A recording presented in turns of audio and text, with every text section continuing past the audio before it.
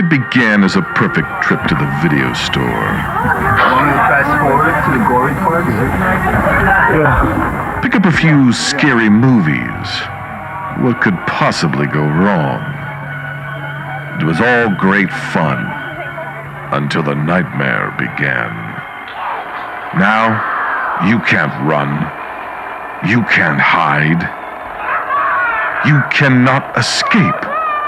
Something sick is in the shadows, watching you from the shelves, lurking in the darkest corner, where the macabre holds sway.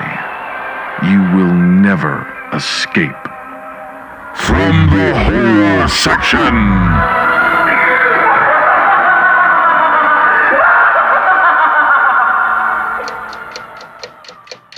I just mean that it looks like Clapton's gonna ask out Ione, which makes about as much sense as that stupid movie Torque. Give me your iPod, salad eater. Life sucks. Forget about genocide, poverty, and political corruption. What could possibly be on my girl mind other than prom? Who gave Riley the permission to have the hots for Clapton? What does the future hold for Clapton Davis? If you're gonna get your limbs ripped off by the school gorilla, find a more worthy charity than Ione. Thank God that's not me. Ione is an old soul trapped in a very painfully hot cheerleader body. Captain Davis, you are more concept than reality.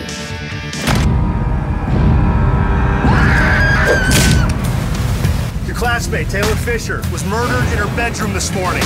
I was just attacked. Sure you were, honey. Are you guys accusing me of something? There's a killer in Grizzly Lake who is affiliated with people at my school. Detention is in the library. It goes from 10 a.m. to 10 p.m. That's right through prom. It can't be any of us. We're not anguished enough.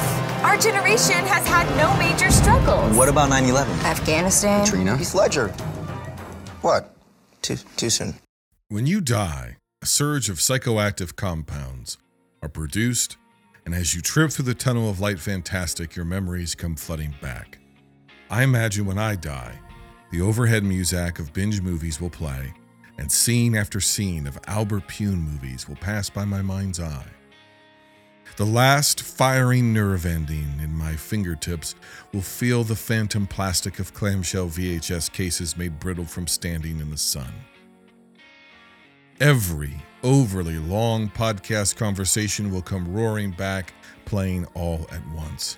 My own laugh, sledgehammering open my body for my electrons to be released to the giant cathode in the sky.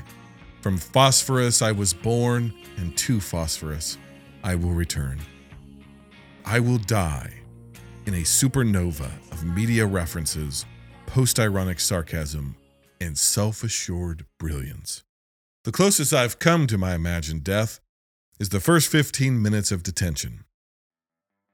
How to describe this? Scott Pilgrim versus your patience? Reddit Player 1? Every single second is stuffed to the gills with gimmickry masquerading as style, and yet somehow that feels like the gag. You've heard about a hat on a hat. Well, this is a hat store on top of a hat store. There are so many individual choices that would be enough to drive a viewer crazy, but then those choices are drowned out by 500 more choices.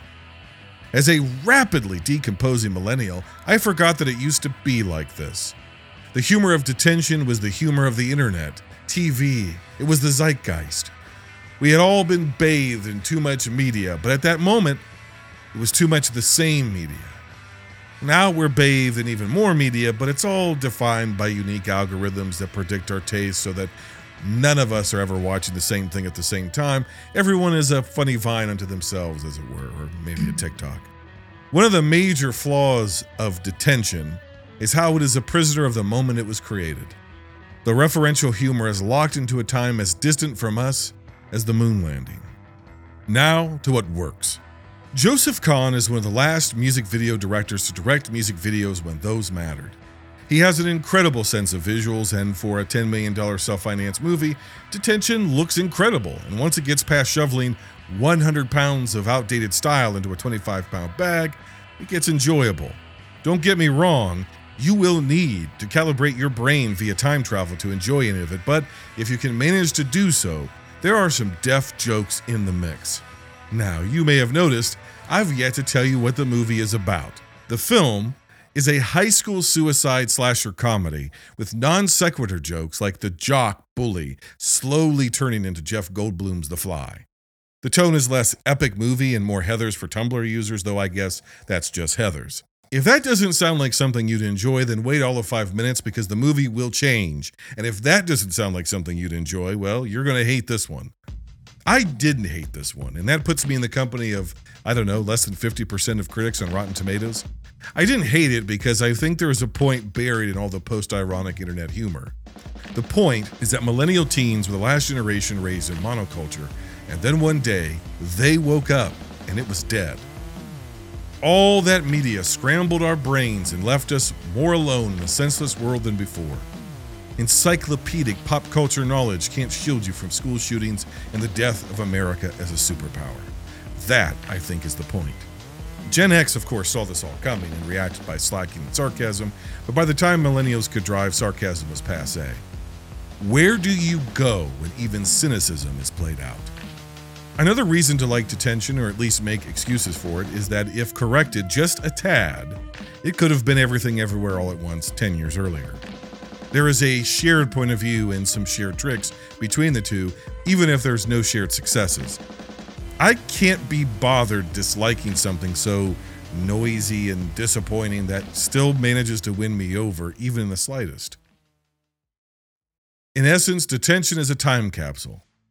A frenzied mirror reflecting the bewildering transition from media-immersed past to fragmented present. It's not a smooth ride, but within its pandemonium and try-hard status lies a glimmer of introspection and perhaps a snapshot of a generation grappling with the fallout of a culture that wants to find them. I give Detention 3 out of 5 stars.